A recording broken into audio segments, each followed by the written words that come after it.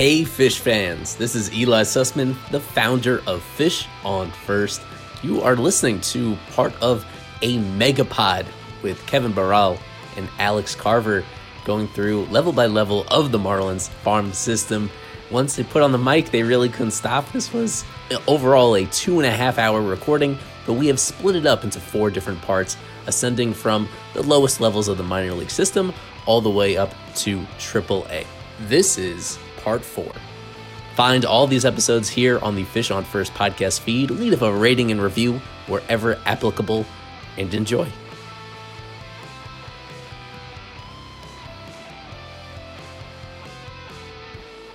So let's go to AAA Jacksonville. When we opened up the season, this was by far the worst possible level that anyone would watch baseball in.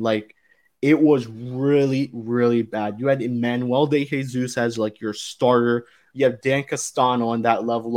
It was major. It was quadruple A guys. You would have thought you'd have seen Troy Johnson, Griffin Conine, Sean Reynolds. You thought maybe Yuri Perez would have been in there. Man, none of those guys were there. That was the worst possible level to look at. But now, kind of the season's developed, it's kind of a fun level to look at because our boy Troy Johnson's there. You have Griffin Conine there again. You have Xavier Edwards playing like Luis Arias right now, man. You also have Jake Gamay there, Anthony Maldonado, which is the first guy we're going to touch up on, your boy. That's a pretty fun level for the most part. It's turned pretty fun. Edward Cabrera is now on that level. Ryan Weathers there, so that rotation's just been juiced up in the matter of 24 hours. Carver, let's talk Anthony Maldonado. This is a guy who is major league ready. He should be here. He has closer potential. He doesn't have too much. He has 5 saves this season, but aside from that, their main closer was Sean Reynolds. But Maldonado, 2.23 ERA, 3.26 FIP, 14.20 K per 9, 3.34 walks per 9. This guy's major league ready, and maybe not this season, but next season he's definitely going to be competing for a bullpen spot there. And this is just a dominant guy who throws 90. I want to say 94, 95, maybe topped out a little higher than that. Just a dominant reliever for AAA Jacksonville. There's one story that we've been very high on. It's this guy. Yeah, super, super good. It sucked to see him go down with the injury that he had. He had that hip injury. It kept him out for over a month. They thought he was ready to come back into games. And then before he even threw a pitch, the trainer saw something and pulled him right out. Now he's back. So he's back. He's 100% ready to go full strength. No problem. And he came back and he has been the same guy since he's come back, despite missing a month. Awesome pitcher. This guy should be in Major League Baseball right now today, honestly. Super good. I mean, look at the numbers, 1.98 ERA, 0.8 whip. Come on. Another guy that needs to get the challenge. He needs to get called up. He needs to be in Major League Baseball. And I think he will be down the stretch run for the Marlins. He really does deserve it. So really like this player. Really good fastball, as you just said, tops out 95, 96. Really good slider, super good slider. That is definitely his best pitch. I saw him the other night. I have the video on Twitter, actually. He literally ran through this guy on 3 straight sliders, no problem. And the last one was in the dirt, and he got the swing and miss, got the whiff. 0-2. Wave and a miss. Breaking ball in the dirt, strike 3. Crazy good slider, awesome. And then I think he also mixes in changeup as well. So great guy. 2 plus pitches with the fastball and the slider, and he can implement the changeup as well. Great pitcher. Needs to be in Major League Baseball, deserves to be in Major League Baseball. This is next guy up for Miami for sure on the pitching side. Yeah, 100%. And I guess let's stay on the reliever topic. Josh Simpson's the next guy I want to talk a little bit about. He's been a little bit of an up and down guy this season, but for the most part, he was considered a top 30 guy for us. He's a 40-man guy as well. We want to keep that one in mind. So never know if at some point, late down the stretch, he's a Miami Marlin. As we mentioned, kind of struggled this season for AAA Jacksonville. I know he had the injury. It's 5.48 ERA, 4.55 FIP. But, man, he has a nasty curveball, man. I've seen it a couple times this season. It makes sense there. Yeah, I was super high on this guy coming into this year. And then, like you said, I think the injury has really thrown him off. Sucks to see. So when you see a guy like Maldonado go out for a month and come back nothing ever happened, that's super encouraging. But here you see the other side of it. The guy gets hurt and then it doesn't look too great after he comes back. But you're right. Really, really good curveball. Fastball's decent as well. Lefty. So, there's room for this guy. I think that the numbers that he's posting this year, not to take them with a grain of salt, but I think he's going to bounce back from them for sure. The guy's good. He's got good stuff. I just think it's been a real struggle this year alone for him. But yeah, no, a guy that could definitely contribute at some point to Miami if they need him to, despite where the numbers are at right now. Definitely next year, I think he could contribute to Miami because left side, like we said, curveball's really good. Fastball's pretty decent. He has a third pitch to him as well. So yeah, another 3-pitch guy, another good reliever, and from the left-handed side. And the Marlins don't need lefties right now, but maybe next year they will. So definitely a guy that is a guy to keep in mind despite the little bit of struggles this year. All righty. Xavier Edwards. This is a guy who's been at the big league level. I believe he has not graduated from prospect eligibility. So has a while left to do that. So let's just talk about Xavier Edwards, man. This guy played his first game of shortstop yesterday. So a reminder, we're recording this on Friday. Thursday, he played shortstop. It was a little shaky for the most part. I watched like one highlight. It wasn't even much of a highlight. He barely made the throw to first base to Troy on that play. But this season, man, when you look at the bat, 366, 445, 474 with a 919 OPS. He has a 137 WRC plus, 5 homers, which is impressive, 33 RBIs, walks a lot, doesn't K too much. It's been impressive, Alex. There's no other way to say it. This guy should be a Miami Marlin right now as well.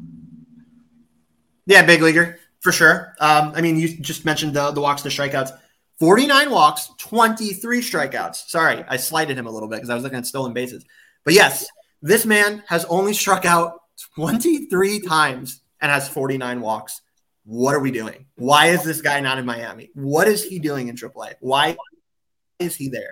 Like, seriously, there is no better example. Not even Troy, and we're going to talk about him, but not even Troy. This is the best example in this Marlins system of a guy who must be in Miami today, not tomorrow. He should be here right now today. 2-2. Kramer dives, gets up, and throw's going to be laid. 6 for 6. Xavier Edwards, 5 singles and a home run, has 6 of the 19 knocks for the Jumbo Shrimp. There's no excuse. 366, 445, 474, and just the play presence is there. 31 stolen bases. This is 4 out of 5 tools for sure. Maybe even 5 because I think he has the arm as well. The only thing that I would say is that if he is going to be a 5-tool threat, like Kevin just mentioned, power's got to come up. So he has 4 out of 5 tools. Maybe 5 if he can make the power come up. Arm is definitely there. Speed's definitely there. Bat to ball is definitely there. This guy is so good. Ability to hit for average. All of that is there. Like, this guy is definitely a 4 out of 5 tool player that is being wasted in AAA. And that is very, very, very disheartening to me. I know the Marlins have issues right now with where can you put this guy a little bit. You brought in Jake Berger, so you can't put him at third base. Jazz Chisholm Jr. is healthy. He's in center field. Now they're putting him at shortstop. You deal with the fact that this guy is not a perfect shortstop to get that bat in your lineup every day. You absolutely deal with that 100%. You get him in there over Joey Wendell. You get him in there over John Birdie. Like, these guys are utility players. Xavier Edwards is a starting player. He should be a starting player on a Major League Baseball team right now. And they kind of give up with the experiment at center field, too. He had played most of the season there as well. Finding the work. If I'm being honest with you, Cover, I think the one reason they put him at shortstop on Thursday is because the organization finally realized, fuck, this guy's bat is really fucking good. We need to put him at shortstop. He's not a long-term shortstop. I'll stick to that fact. But like I said, I think we can make that case for sure. Maybe third base, but shortstop. Yeah. You deal with those shortcomings, though. He can fake it there, and you deal with those shortcomings. I mean, they put Jazz Chisholm Jr. in center field with no experience. Why can't you put Xavier Edwards, who definitely has the athleticism to do it as well? Jazz has the athleticism for center field. Edwards definitely has the athleticism for shortstop. He can do it there. You let him. You deal with a little bit of shortcomings there if they happen to get his bat in the lineup, because his bat it will translate. I think at least it will translate to be very, very, very good. And when he was here, it was good. Like, when he was here, that was good. Like, yeah, no he was reason really good for the most part. Yeah. So yeah, no reason for him to be in AAA. Alrighty, Jacob Maya. This is a weird scenario here. He was very good at the start of the year. He gets called up. He wasn't very impressive. 19 WRC plus. Obviously, you don't look too much into those numbers, but he was all right. And then gets sent down, and frankly, he sucked. There's no other way to put it. Great glove, amazing glove. He was compared to Miguel Rojas with a better bat, possibly. That was the case the first half of the season. After that, he's kind of struggled.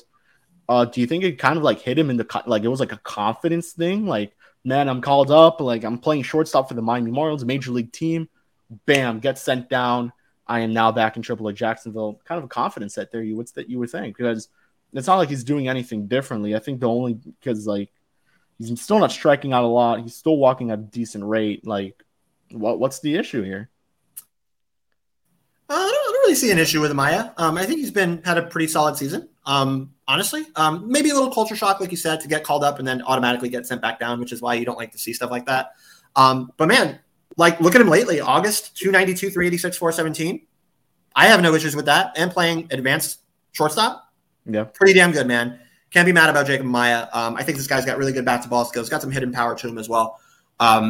And he plays a special shortstop. So this is definitely a long-term starting shortstop that they have in Mr. Amaya. The Marlins are high on him for a reason. He's gotten his major league call-up, so he's been there. He's gotten a little taste of it. Like you said, maybe there's a little disappointment in getting sent back down. But, man, I've liked what I've seen out of this player overall this year with 11 home runs, 775 OPS. Not too much speed to him, so he's kind of missing that ability to his game. Doesn't really have it. But his range at shortstop is still good despite just average speed, I would say. So I like this player. I have no issues with what this player has done this year. Think he needs to show just a little bit more in order to make it like fully known that, okay, I'm for real with my bat. Bring the OPS up a little bit more balls in play, as we talk about with a lot of these guys. But yeah, no, this guy has been super solid. I'm happy with Amaya, with what we've seen from him. Decent bat to ball numbers. Decent on base numbers. Bat to ball skills, like I said, doesn't strike out a lot. Walks are pretty good, 43 walks this year to 82 strikeouts. So the patience is there as well. I like this guy. A little bit more balls in play is what I want to see. But other than that, I've liked what I've seen from Amaya. I remember when they first acquired him, we said, this is a guy who's major league ready, but still needs to develop the bat.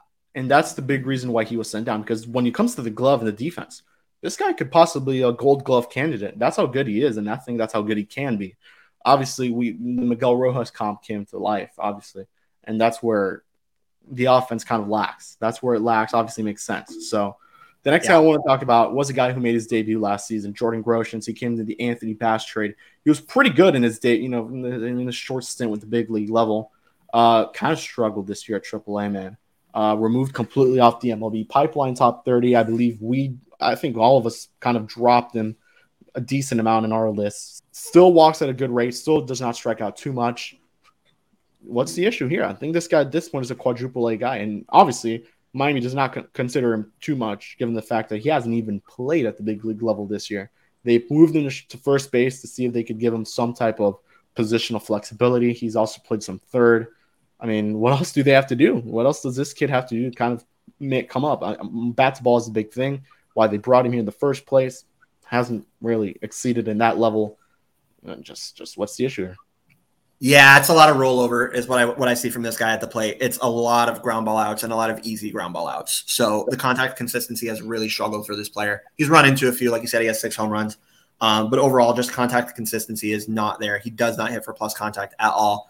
And he doesn't really have the speed to beat out a lot of like slow ground balls and stuff like that. So he just needs to come by a lot more contact consistency, a lot more higher exit velos, and a lot more line drives rather than stuff on the ground.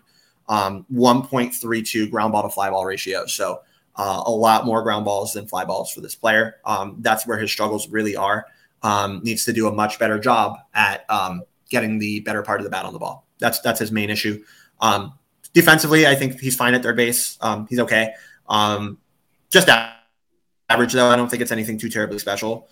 And then, like you said, they're trying to get him some more flexibility elsewhere as well. Just to kind of try to like maybe take some pressure off, going to an easier position.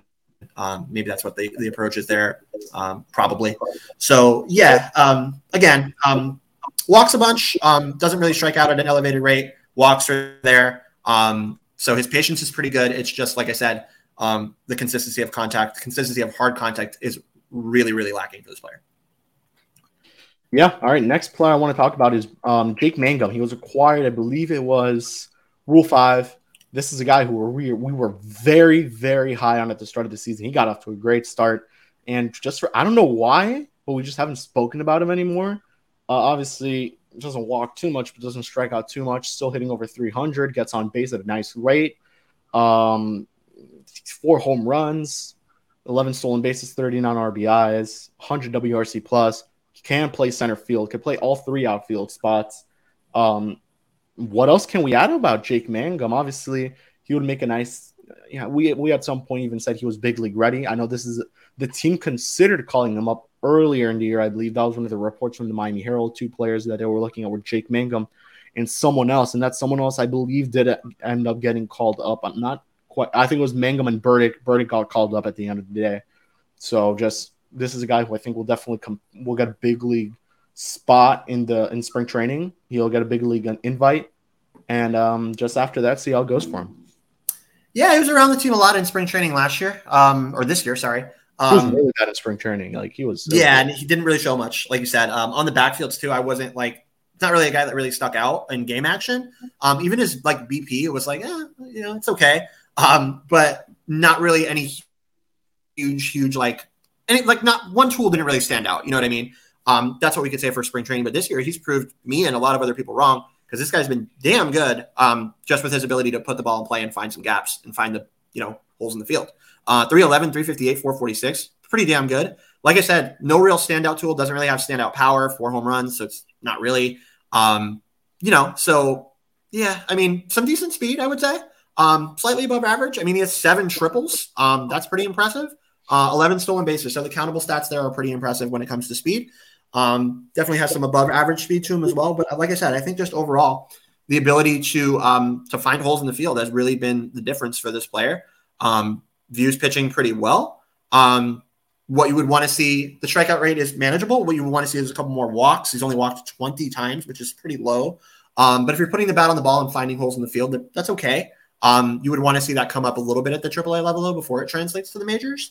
It's kind of in the same light as Banfield, right? You want to see a little bit more of that. They can put the bat on the ball, but you want to see a little bit more in terms of like taking free passes and viewing pitching a little bit better to earn your way on base a little bit easier. Definitely has the chance next year to make his big league debut. Yep. All righty. Griffin Conine. This is a weird one. There's I guess not mixed opinions about bad or good. It's just like the positives and the negatives with Conine, because for the most part, we think he's a pretty good player. Obviously, I believe he's the all-time leader in home runs for the Wahoos, or single season home run leader, something like that. This season, he has 18 homers with the Wahoos. Last year, he had 24. The big thing is the strikeout percentage. I think that's the big thing we look at for him and any other player, just like Griffin Conine. That's been from the start of his career till right now. That's been the issue. This season with the Wahoos, where he's played the most, 34% strikeout rate, but a 13.3% walk rate. That just happens to be with the high strikeout rates. But he's hitting 253, 370, 493, 864 with the Wahoos, 127 WRC plus. Obviously, this guy's just going to mash. I think that's the big thing with him. If it's not a home run, he's going to hit him into the gaps. He's going to get you some nice RBIs. I'm surprised he hasn't played more with the Jacksonville Jumbo Shrimp, given the fact that he could be a big power surge guy, obviously with the right field, with the outfield there, how short the walls are there. Carver, talk to us a little bit about Conine. I believe he's taking more reps at left field this season, or for the most part, he's been pretty good. So no real complaints there. He deserved the promotion to AAA. He goes with Troy Johnson, which is the player we'll wrap up on, because we're big Troy Johnson fans. Yeah, for sure. So definitely way better than last year with the Wahoos this year. Of course, he was repeating the level, but a lot better this year for him. 253, 370, 493 with Pensacola. So like Kev said, he earns the promotion up to Jacksonville for sure. I would expect him to hit many more bombs for the rest of this year with Jacksonville, because it's a much easier park to hit in than Pensacola. So those home runs are going to come with Jacksonville. He's definitely going to get over 20 this year for sure again. 2-0 pitch. Conine launches it high in the air towards deep left. Peterson going back to the track, looking up. That baseball's gone. Griffin Conine, backside bomb into the bullpens and left. It is great power. It is 70 grade power. It's that good.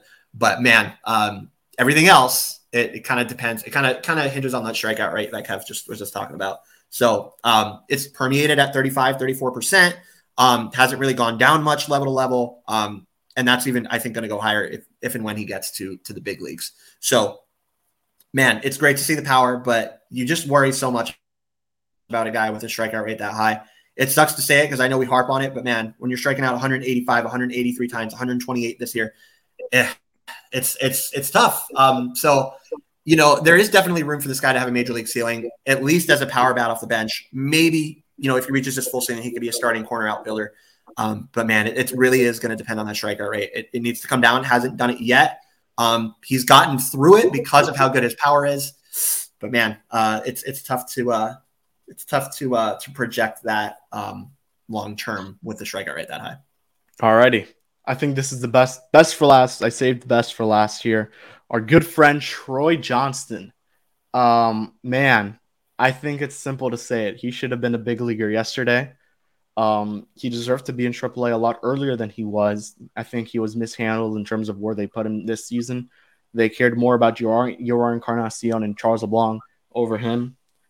This season, they outrighted, they DFA'd LeBlanc.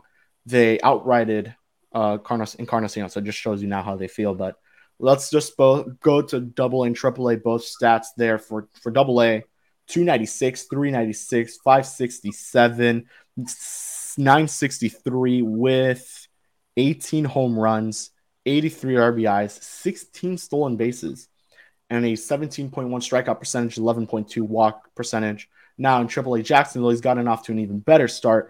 373, 441, 639, 1.079 with 4 home runs, 19 RBIs, 2 stolen bases. The walk not as much, strikeout a little higher, but that's just usual when you make the adjustment to a new level. Alex, this guy he shedded, I believe, I want to say 10 pounds of weight, 15.